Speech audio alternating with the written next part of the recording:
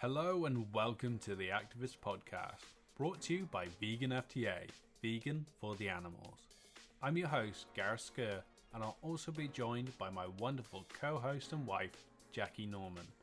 In this episode, we have Jill Robinson, founder of Animals Asia. In this interview, we talk with Jill about how Animals Asia have been able to achieve so much for the bears trapped within the bear bile industry, and also shine a light on a shift in culture around other animals. We hope you learn as much as we did from this episode, and be sure to check us out on our social media pages at Vegan FTA on Instagram, Facebook and YouTube, where you can also find the series in video format. You know, I was so glad to see that you began working with IFAW, because I grew up in the UK and IFAW was the very first that I heard about animal cruelty was seal clubbing, and that was what turned me vegetarian. So I guess we should go back to, a core question which we like to ask in this series is, when did it all start? What was your why?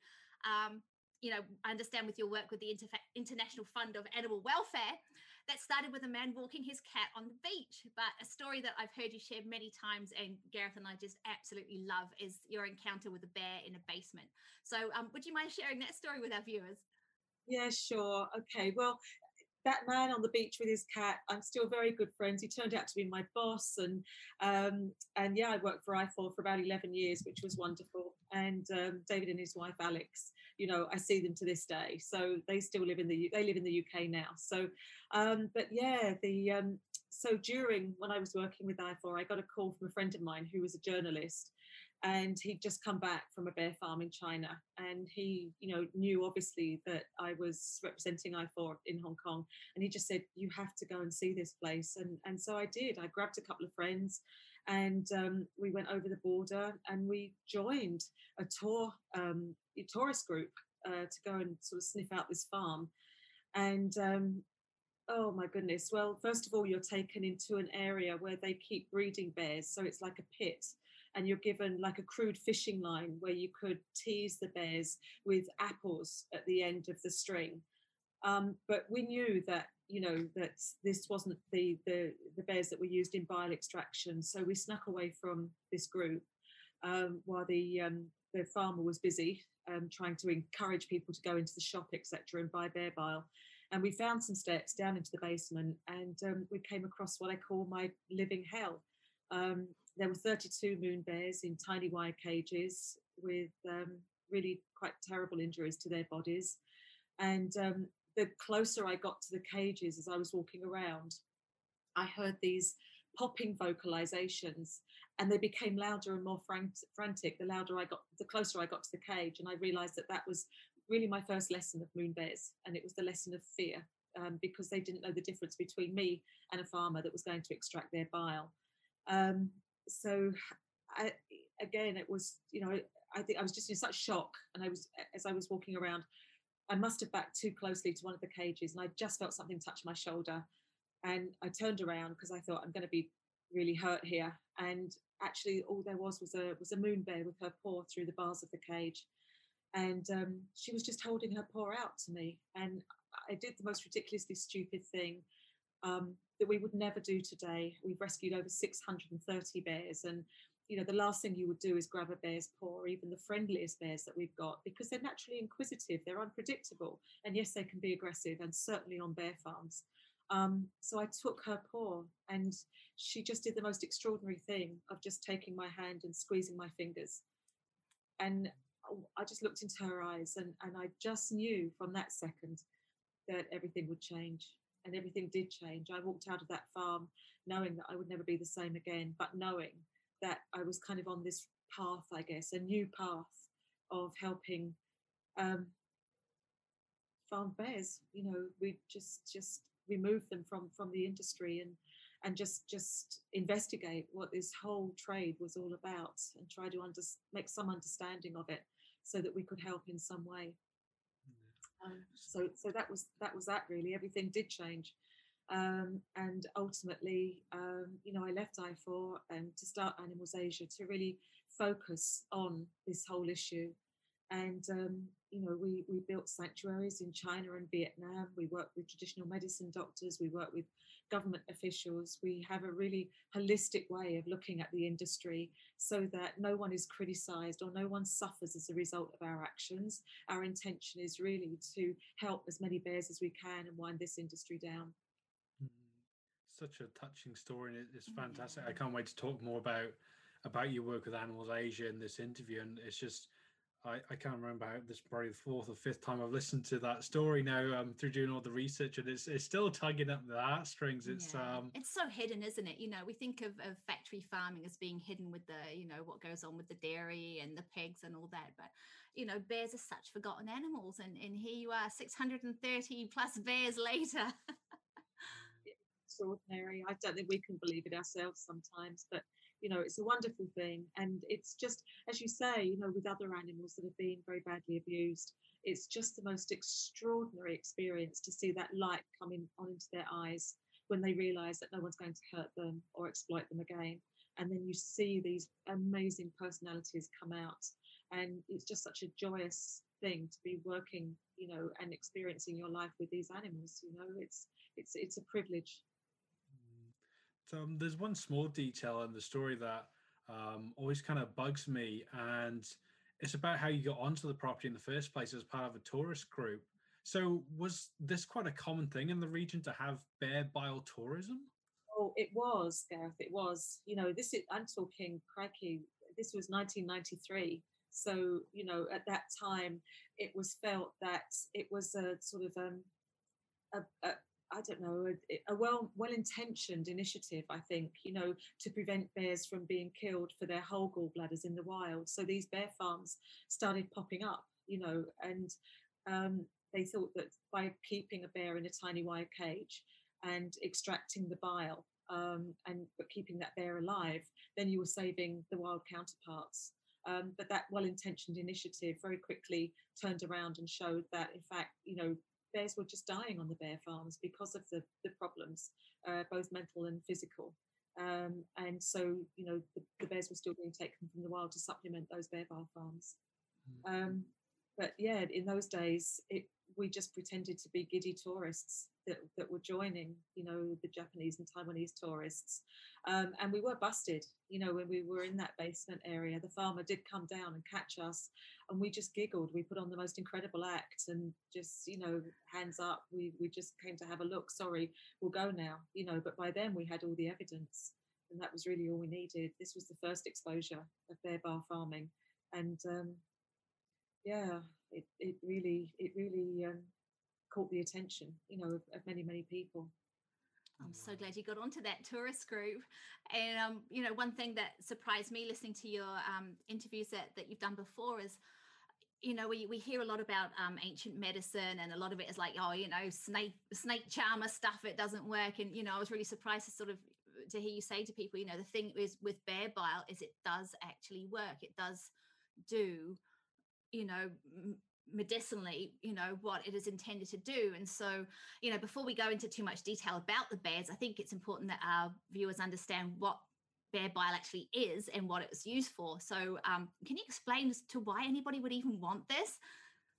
Yeah, it was a mystery to me too. And I think I'm very ashamed to say that I was prepared to write it off as a quack medicine, but nothing can be further from the truth. And this is why, again, we just don't disparage traditional medicine at all, because there are some, obviously there are some benefits from taking traditional medicine, many of them. This has been a discipline of thousands and thousands of years, and these are people that, often know what they're talking about. And in the case of bear bile, yes, it contains ursodeoxycholic acid, or UDCA, and it's termed as a cold medicine to treat heat-related illnesses. So, red and sore eyes, or chronic liver complaints, anything that's inflamed, or if you have a high temperature or fever, example, even hemorrhoids, anything that is inflamed, bear bile is a cooling medicine, in terms of, I guess one would say yin and yang, opposites helping an opposite disease that bear bile is consequently being used for. So, but what we also found, in those early days when recovering from that shock, that bear bile really does work, was to talk to many traditional medicine practitioners that said you don't need it. You know, in this day and age, there are plenty of herbs and synthetic alternatives that take the place of bear bile and are just as effective and certainly cheaper as well. It's good, isn't it? Such good news for the bears as well. I mean, listening to you, I was thinking about, you know, we always laugh in the about cow's milk. You know, who on earth was it that decided it was a good idea to you know, get milk out of a cow? What were they thinking? It's the same thing with bear bile. Who dreamt this up? It's so unfortunate for the bears that unfortunately, you know, this is proven to work. You know, at least until other alternatives were found. And it's like, who comes up with these schemes? Like, oh, I think that's a good idea. You know, it's crazy. I mean, it's synthesized the world over, you know, in a lab chemically, and you know, just because UDCA works so well, you know, so anyone taking UDCA, please don't be worried. You're not going to be taking bear bile if that's what it says, you know, if UDCA is on the box, but it's a synthesized version, and you know, it's a very potent medicine. It really is. Yeah, it's but yeah, it's great to see that now there is that option, and we'll talk a bit more about that in a future question. But it would seem a key to Animal Asia's success has been due to your collaboration with local governments and organizations. In Vietnam, you've made fantastic progress with the Memorandum of Understanding, which has been signed by the government there to put an end to bear bile farming by 2020. What has the experience been like working with the local government? It's 2021 now. And even that date, guys, is, you know, look, we have to be realistic. We've obviously gone through what everyone in the whole world has gone through with COVID, you know, so it's put plans back. But the point is that we're the only NGO in Vietnam to have signed this exclusive agreement with the Vietnam government to end bear bile farming, and it's just such a wonderful thing to be moving forward, you know, with that, with a real focus now on helping some, you know, 400 bears now that are left on farms in the country, and to be able to obviously now do the big steps of building a second sanctuary in Vietnam, which we're trying to raise the funds desperately to do now over this next year. We want to start breaking ground in July, but again, it is, I have to say, it's down to funding. Everything is, right, and you know, if we can raise millions of dollars, which we need to build a sanctuary, then that's exactly what we're going to be doing, and that's it. That bear farming will be done in Vietnam. Be fantastic. Well, now that I've caught back up with the year 2021, and this is ending in 2022, but like with the government working with them initially, was it a bit of a struggle to try and get them on board with changing this sort of mandate, as opposed to, I can imagine, like here, if we were to approach the dairy industry out here, they'd be quite outraged, you know, as opposed to... Oh, it's taking 2 years for our government to stop putting cows on ships, you know? Yeah, so like, yeah, were the government, did they support you as individuals, or was it, were they quite quick to jump on board? It's really interesting, you know, it's all about trust building. And, you know, that's what we say for virtually every program that we're working on, you know, in Asia. And first of all, you know, I was very shocked in Vietnam to establish that several government officials were indeed bear farmers, you know, so that was like, oh, well, you're not going to stop anytime soon, are you? But the fact is, you know, they are a protected species, so they are endangered. And I think, you know, because again, Vietnam is very proud of its heritage, and you know, the fact that they're working so well with so many environmental groups, and they have so much beautiful forest areas and national parks across the country.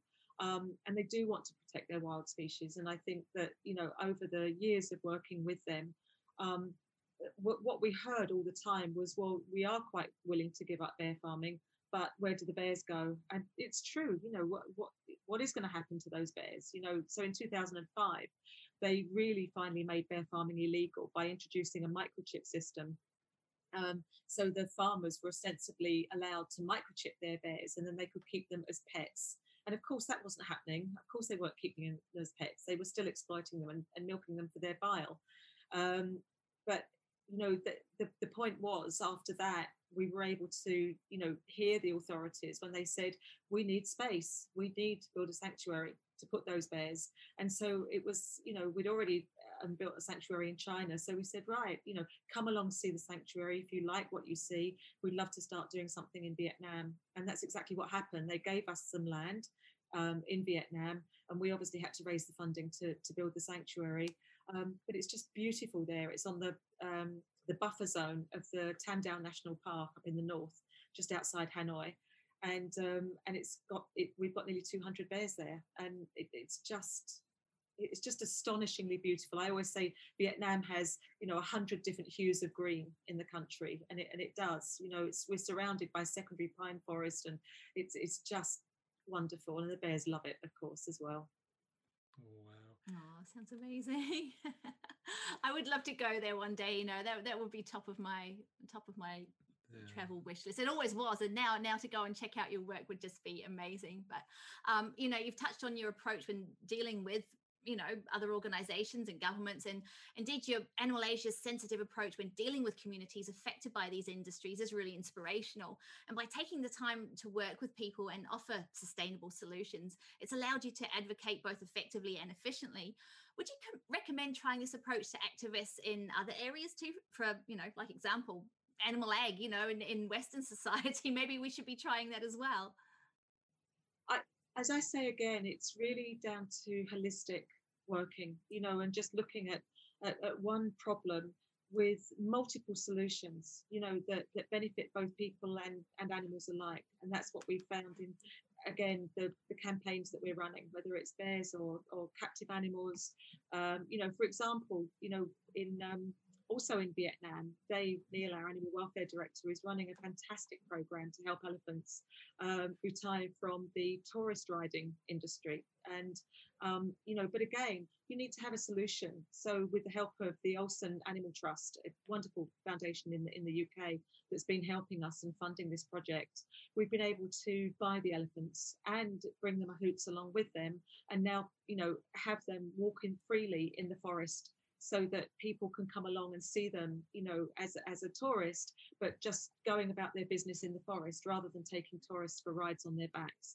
So we've, released those elephants from the chains. And I just think, again, it's just something that we have to look at. How do we help people as well as animals in these industries? I think it all boils down to money at the end of the day. And we've just got to be strategically inventive and creative, if you like, in how we're going to help people that, you want to step back from an industry that we know is egregiously cruel.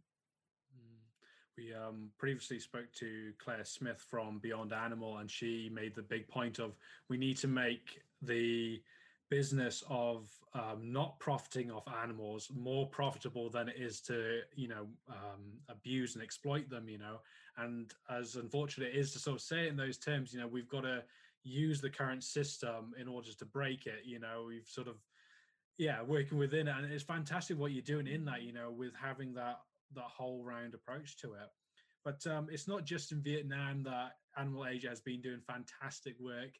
Major progress has also been made in China, where we understand that Animals Asia have also been working with the Traditional Medicine Association to offer the alternatives, as we spoke about previously.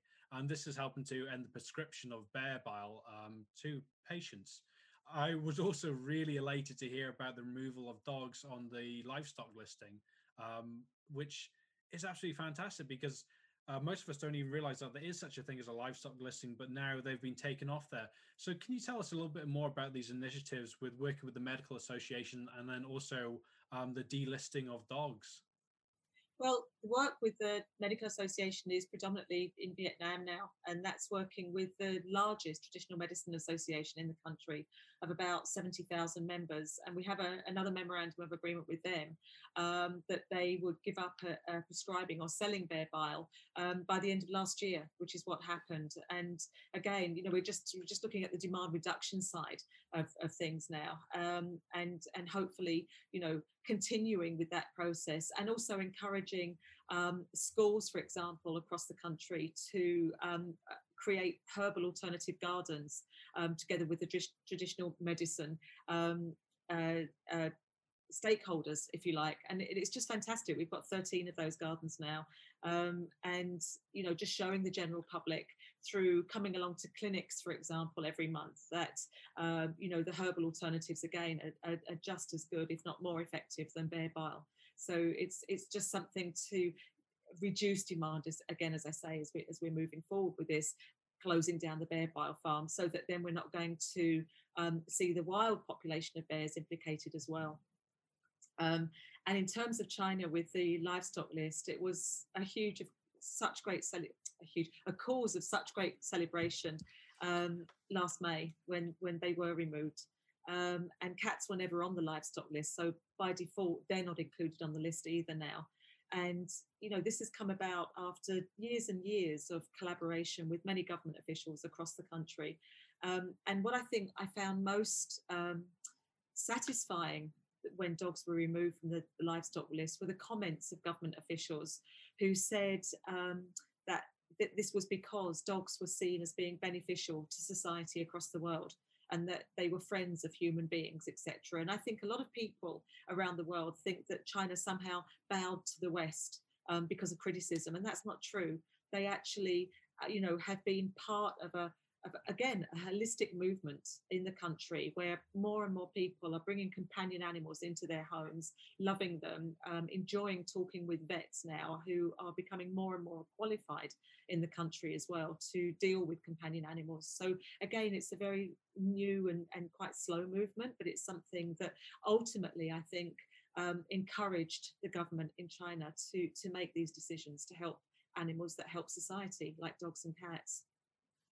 Oh, that's wonderful. I've been grinning like a Cheshire cat just listening to you say that. But, it's so wonderful. And, I have to say, all too often, people do tend to write China off when it comes to animal welfare. And, a lot of us have been under the impression that the general Chinese population just does not love animals. They don't care.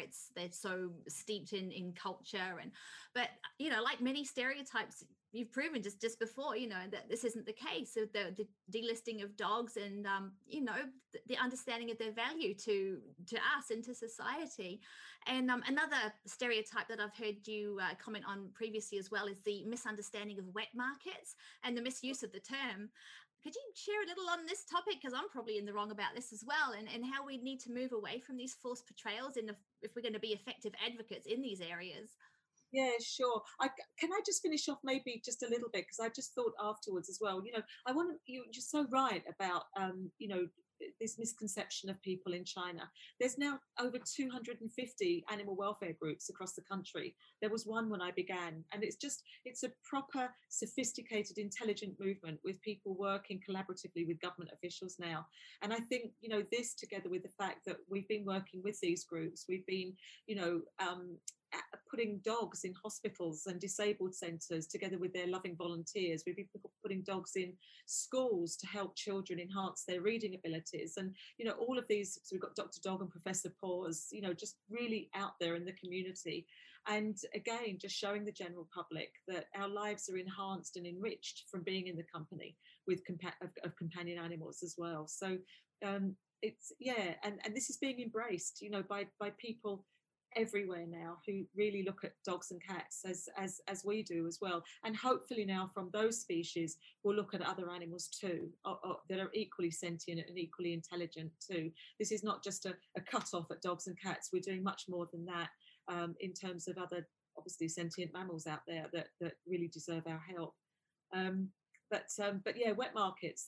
So there's wet markets everywhere. Where I am in Hong Kong, I'll probably go to the wet market in Sai Kung later on this afternoon. It's not what people, what I think we need to distinguish is between wet market and live animal market. And so wet markets are generally where you can buy your fruit and vegetables or fresh cut flowers. Yes, they have a section, of course, for fish and cut meat as well. But it's not, I'm not going to turn the corner in Hong Kong and see live animals being slaughtered in front of my eyes. So what we're talking about and emphasizing here is live animal markets, which across the world, there's live animal markets in the USA, for goodness sake, as well. It's not just in Asia. They should be shut down. They are a melting pot of disease, an absolute melting pot of misery and disease, and they need to be shut down now. If we haven't learnt our lessons by now, there are so many pandemics waiting in the wings because of our mistreatment of animals, and because we're gathering them all into one area where obviously they are highly stressed, they're shedding disease, and that disease is now, obviously implicating humans as well. So we've got to do better. Yeah. Couldn't agree more.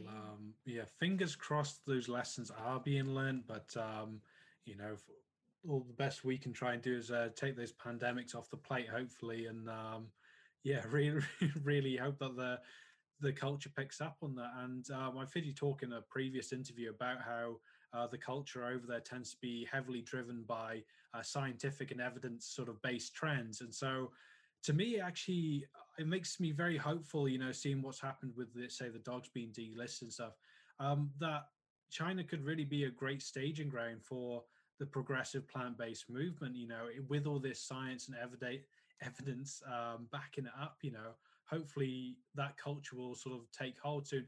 And especially in mind with taking dogs off the listing, potentially, that might make it easier for them then to take pigs, cows, chicken. If they can make that distinction between the dogs and the cats, which have been viewed in such a way previously, hopefully these other animals might take hold as well. So, having been there on the ground, do you think this could well be, a great staging ground for the rest of the movement? Oh gosh, 100%. Plant-based foods are exploding in China, absolutely exploding. All the burgers that we've started getting and enjoying, that we all know which make they are. I'll say them Beyond Burgers, all those Impossible Burgers. They're all now exploding into the market in China, including going into outlets like McDonald's and Kentucky and Starbucks, etc., etc. So, it's very exciting to see that happen. And, one of my favorite sayings that I just like to say is, how can we be taking one intelligent species, into our heart, like obviously like the dog, and yet another intelligent species into our freezer? And it just, I think it just makes people think a little bit more, as we know the sheer intelligence of the animals that we are taking for granted and slaughtering and eating their meat every day, and yet people just love their dogs and cats, and I just find that difficult to separate the species, when oh goodness, when there's so many others that need help. So it's great to see this advancement, if you like, of plant-based foods. And it's not I don't think it's a case of waving your finger at people saying you should be vegan overnight. I'm just reading papers recently that talk about just the more that people eat plant-based foods for 1 or 2 days a week, and go into it slowly. More of those, if everyone did that, you would be saving so many more animals, than perhaps relying on people just absolutely going vegan overnight. You're going to see less of that, but more people going at least semi-vegan, and we should encourage that, I think, as a movement, and hope that ultimately people will go vegan, of course.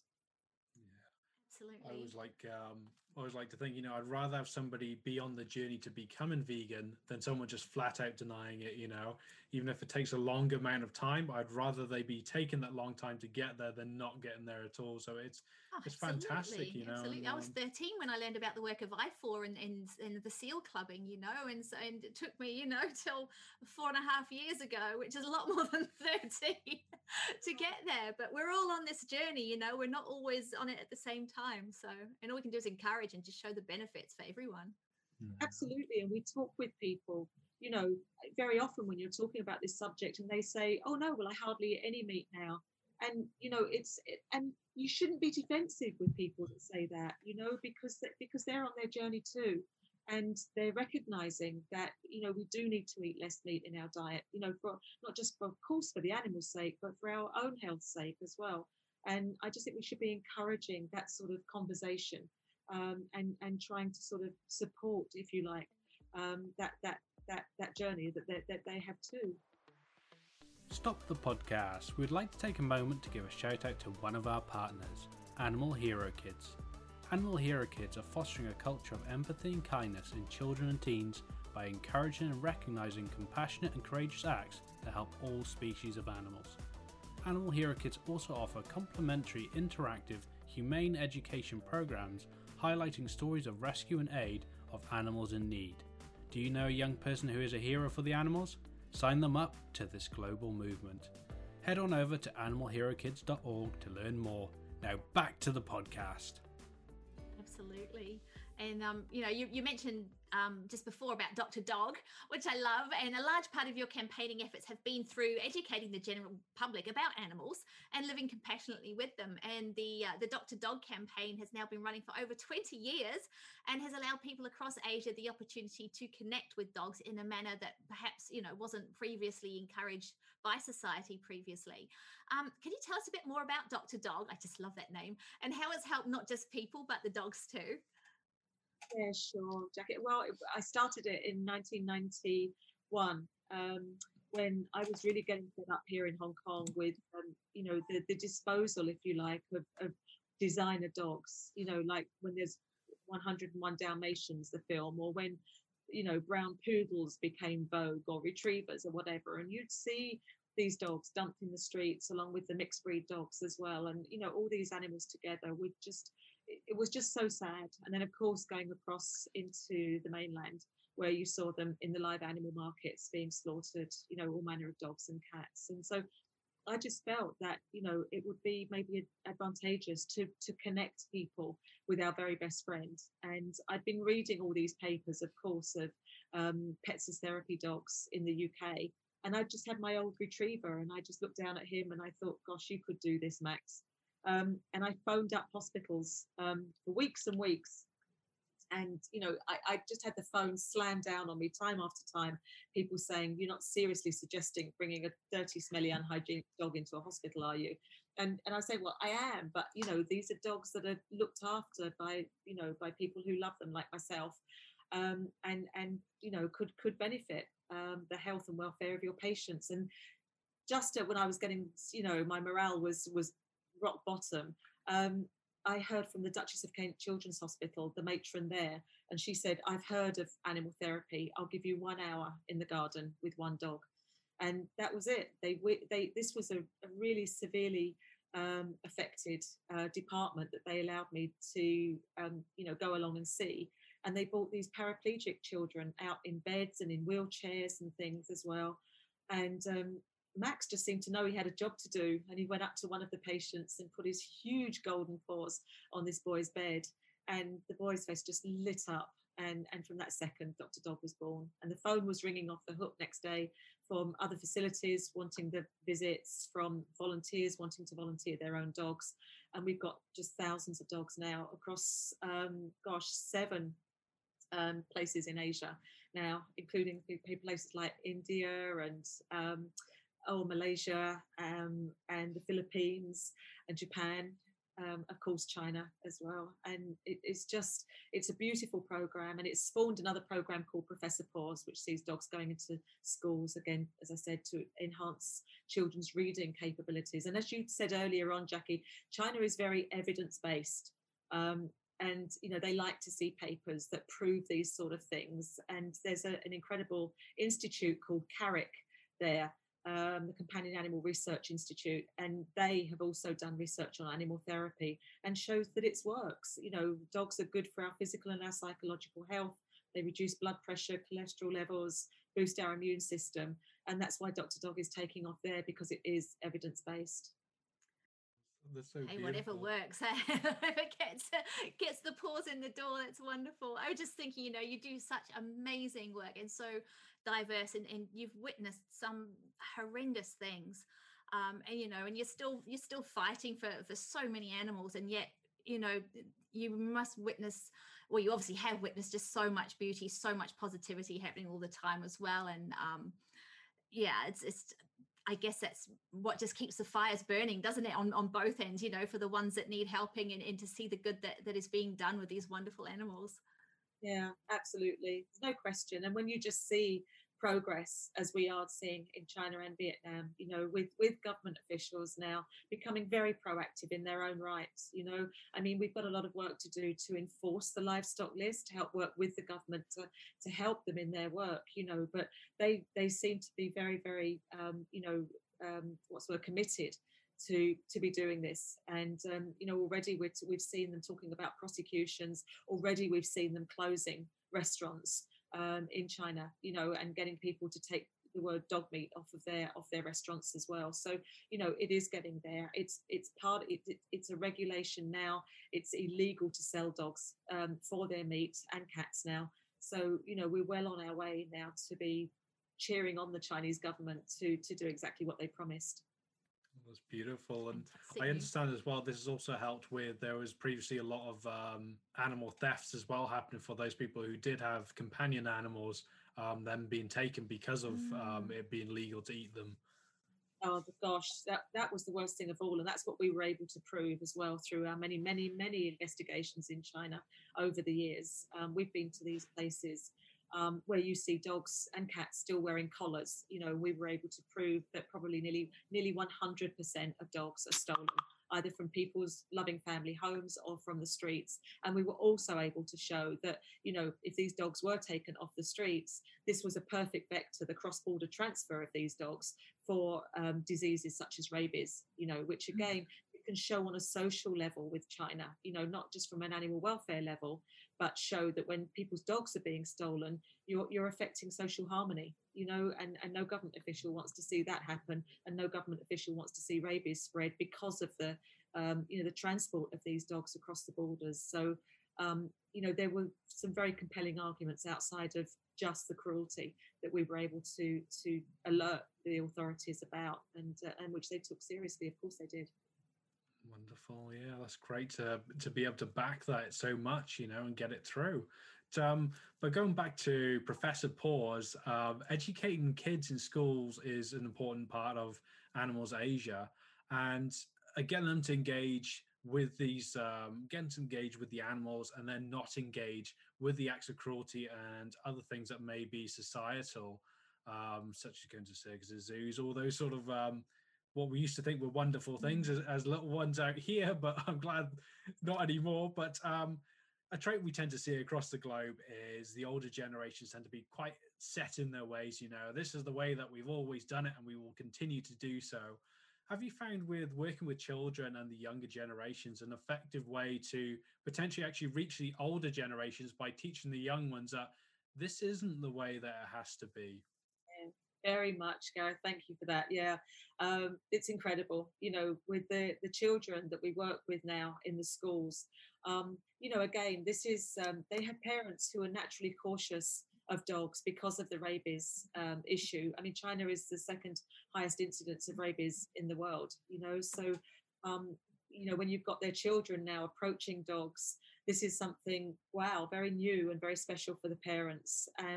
And through the lessons of Professor Paws, we're able to teach children, if they've got an animal at home, how to look after those animals appropriately. But if they haven't got an animal at home, we have lessons that they're reading to the dogs, believe it or not, because again, science shows that children are far less embarrassed to read to a dog than they are to a teacher if they have reading disabilities. So when they're reading this stuff, they're reading about, how to approach dogs safely in the streets, how to recognize their body language, etc. And also, of course, being told how to look after their companion animals to stop them from being stolen from the meat trade as well. So other things like conservation or welfare or environmental issues around them. And they go back to their parents, and they've now been called animal cadets. They've got a little certificate, and they've got a neck staff and things, and they've got t-shirts, and they're very proud to go back to their parents and their families and friends, and showing off about what they've learned in their Professor Paws lessons. So it's such an all-round thing. It's not just teaching them to read better Chinese or better English, but it's teaching them about social issues around them and how to love and protect animals better as well. Fantastic. I really I think we need I'm not sure if you've come across her already, but we'll have to put you in touch with Susan Hargreaves, who I've does been thinking, yeah, Animal Hero Kids out in the States, and she also does it globally. But I think you two would such great synergies. Yeah, have you come across Susan before? Have you had talked to her before? No, but I'd love to. She is wonderful. We'll send you a link to the interview that we did with her recently, because I think you guys could do amazing things together. Because Animal Hero Kid sounds a lot like Professor Paws, with those same sort of ethics in the teaching, and sending the kids away with that sense of achievement, which then spreads out into the wider community. So Yes, we'll have to put them together. And for our viewers, if you haven't watched Susan's episode as well, get and watch that too, because it's another one for the young'uns. Yeah, it would be wonderful. But Animals Asia, your bear sanctuaries are absolutely fantastic, and they've been the recipient of the Global Federation of Animal Sanctuaries Award, which is no small feat at all. I hear you have to jump through 1,000 hoops to get through that to that one. And watching the footage online, future Gareth, when he's editing this, will hopefully put some over the top of this now, because it fills my heart with joy to see these bears in the sanctuaries.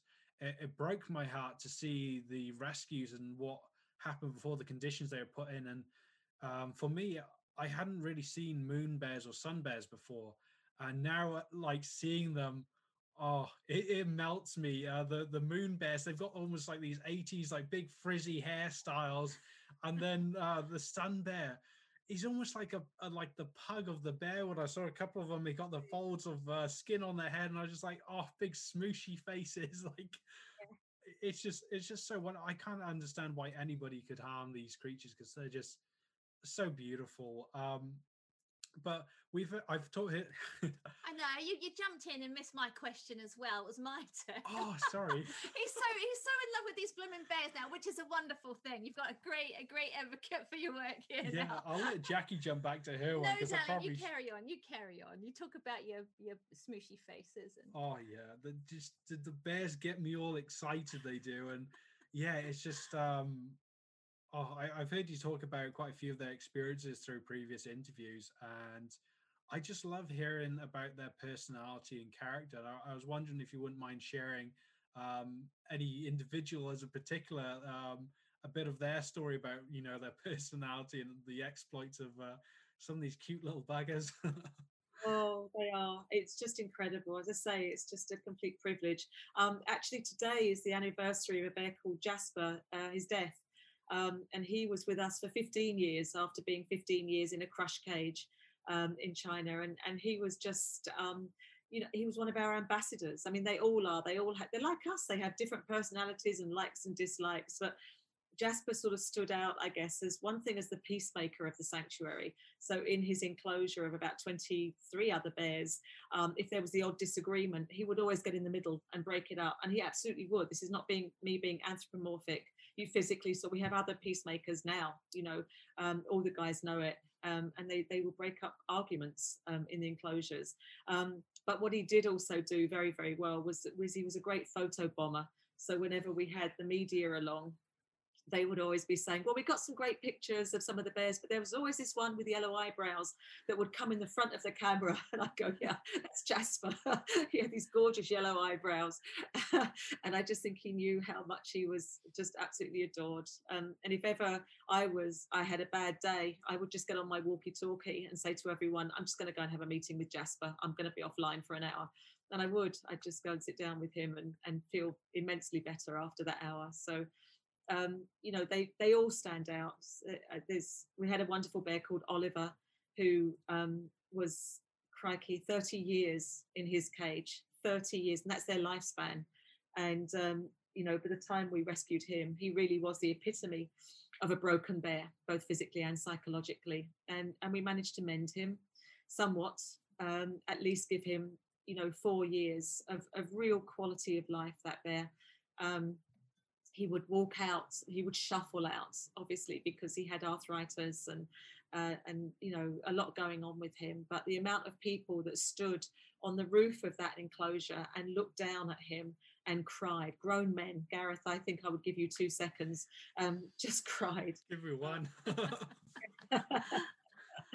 And just thought, what have I been doing for the last 30 years of my life while that bear was in a cage, and he just grabbed the heartstrings of everybody that saw him, and was a real teacher, for us as well. So they're all special. I mean, I've got a million stories, but we've got smiling bears, that literally smile, and that's not being anthropomorphic either.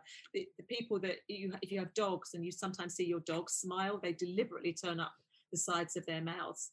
And one wonderful bear keeper, she's sadly passed away, Elsa Paulson, she came out with a book called Smiling Bears, because they do indeed smile, and we've got many of them. And one of our famous ones in China is called Kevin. He's got 3 legs because he was caught in the wild illegally. But he's the player of the sanctuary. He's always, engaging his mates in a real hard rough and tumble in the enclosure. And yeah, we're very lucky. We're very lucky to have such characters.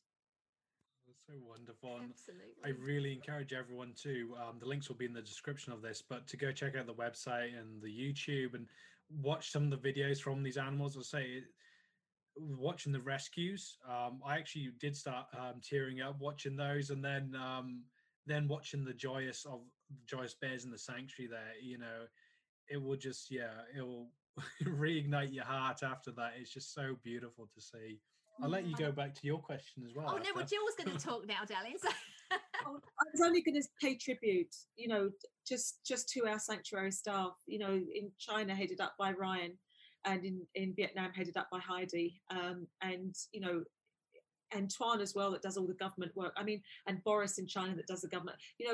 This is a whole village of people who do such incredible work with the foundation, and I'm just so blessed that we've got people like that. We're so lucky with all of our staff, whether they're frontline people at the sanctuaries or whether they're back of house, on the communications side or the creative side or the finance side, or, the manager, all the managers, or the supporter engagement side. Everybody is we're just so lucky. I really want to pay tribute to every single one of them. Oh, that's awesome. It takes a village, as they say, doesn't it? It sounds like you've got one amazing village. And when Gareth said, how can people be so cruel to these beautiful sentient beings? The first thing that came to mind with me was, well, because people think they're dangerous. You can't get attached to something that is dangerous. I mean, we can admire lions and tigers from a distance, but we wouldn't get close to them with me. I mean, they're beautiful, but for some reason, it doesn't seem so bad to be cruel to something that is classified as dangerous, which sounds dreadful. And bears are regarded as dangerous across the globe. And we've, you've spoken here that dogs can be just as dangerous if they've got rabies, to be around humans. A friend of ours, Greg, who is the founder of Broome Animal Sanctuary in the States, he's a friend of ours, and he posts the most wonderful. He's taught me to love bears. And his are wild bears that come and hang out at night. You see bear cubs on his back porch, and it's really taught me to start looking at bears differently, and that, they're beautiful. They've got just as much right to be here and enjoy their life as everyone else. And obviously everything that we've learned from you and learning about your work.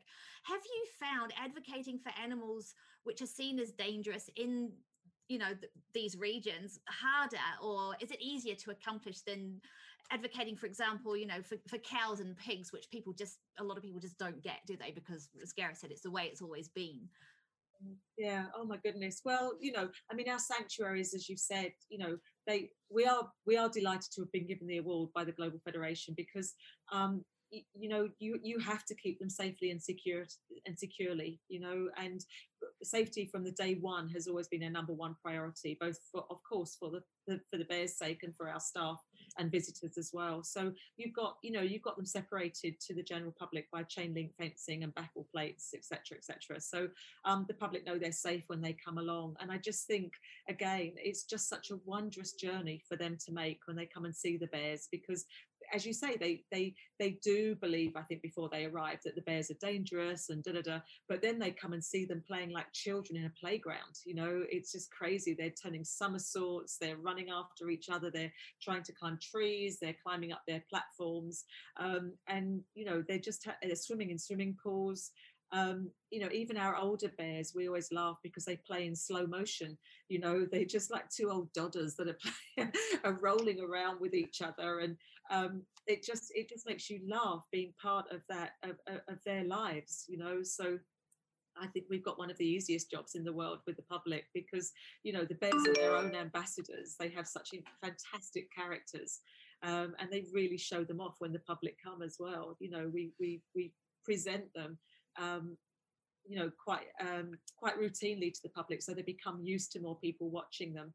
And I've actually found in the past that they will, one of our bears called Choo Choo, he used to turn somersaults, and then when people used to laugh, he would turn another one. You could see him just look up and almost like react to people laughing at him, and I'm sure that our guys in Vietnam would say the same. Sarah and team would say that, they sort of play up, if you like, to if people are laughing at them or with them. Oh, that's fantastic. Yeah.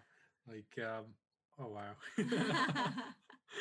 I better not get started on all the videos I've watched now. I'm wishing there were bears in New Zealand now, so we could go and see some. Yeah, I'd have some trouble getting them in here. Wouldn't be good.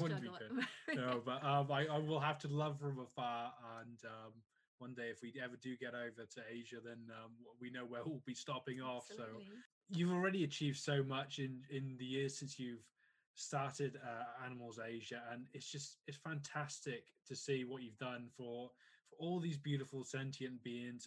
And it's just, yeah, you're so close now as well to the goal of ending the bear bile farming in Vietnam in 2022. Gareth got it right this time. And you get so close to these end goals. It's beautiful to see. You don't see many organizations actually get to those points. So what's your vision for the future now? What else is on the horizon for Animals Asia? Well, goodness, I mean, rescuing those 400 bears for a start is going to take us, a few years hence as well. So it's a big job on our hands. And also, of course, over in China, working with the authorities on enforcement now that the dogs have been removed from the livestock list. And that was our second founding goal as well, which is wonderful. So I think our teams in both countries are going to be, really, really tied up for quite a long time to come. But, of course, as an organisation, you have to have forward and strategic planning. And we are talking exactly of that issue. What happens when bear farming comes to an end? What will we do next? And, we know other species that, need help, of course, in Vietnam. And so we're sort of looking forward and talking about, various other ideas. And yeah, I don't think we're going anywhere yet for a good while to come. So, yeah. It's so awesome. Wonderful. For all our viewers, where can we go to get and support your wonderful work? We'll be providing all the links in the descriptions to make it easier for everybody. But where can we go to? I mean, jump on our social networks because they're the best. The other thing I want to say quickly is that, we're posting so much related to kindness. It's our new tagline, if you like. The only cure is kindness, and it's under a banner of kindness in action, because we just feel again that, with COVID and with all the sadness in the world, the only way to move forward and actually, live in harmony with animals and with each other is if we're kind. And so if you hop onto the social networks, hop onto Facebook and Instagram and Twitter and things, you'll see the most beautiful images of our bears. We try not to post things too discouraging to turn people away. We want people to come and join us on this journey. So hop on those. Animals Asia is all over the place. Just Google Animals Asia. And of course, we've got our website as well. And please join us. We need help more than ever over these next couple of years, because these are huge years for us ahead. We've got the chance now to really work on ending the dog and cat meat trade now that it's illegal to sell them for food. We've got the chance to end bear farming in Vietnam now that it's illegal. And we just need to put the mechanism in place to do that. And we need your help. Thank you so much. And get in there, viewers. Get stuck in there. We will be ourselves. So absolutely. Yeah. I want a t-shirt like yours as well. Can we get those? Oh, we've got fun t-shirts. Yeah, please, again, go online to the website. We've got the Only Cure is Kindness t-shirts as well. And we've got cheeky ones too. Maybe I shouldn't swear, but years ago, our fantastic Brian, our comms guy, came up with a tagline, let a bear shit in the woods. Now, I know one shouldn't be using a swear word. I know that, but actually it's SH exclamation mark T. And, behind that funny statement, we went out on a limb with this one, but behind that statement is the salient point that there are thousands of bears lying in their own feces in cages, waiting for those farms to close down. So, and I think, and actually most people got that, and it's just such a great t-shirt, and it was a great campaign that we had that made a lot of people chuckle. So we can be cheeky sometimes, but it hides a very serious note. And again, our new campaign is kindness, because kindness really is the only cure. Thank you for listening to this interview. We hope you found it informative and entertaining. To learn more about Jill's work, check out animalsasia.org. Once again, be sure to follow us on our social media pages for future episodes, and if you're enjoying our content, please leave a review on your chosen podcast platform. This has been Vegan FTA, vegan for the animals.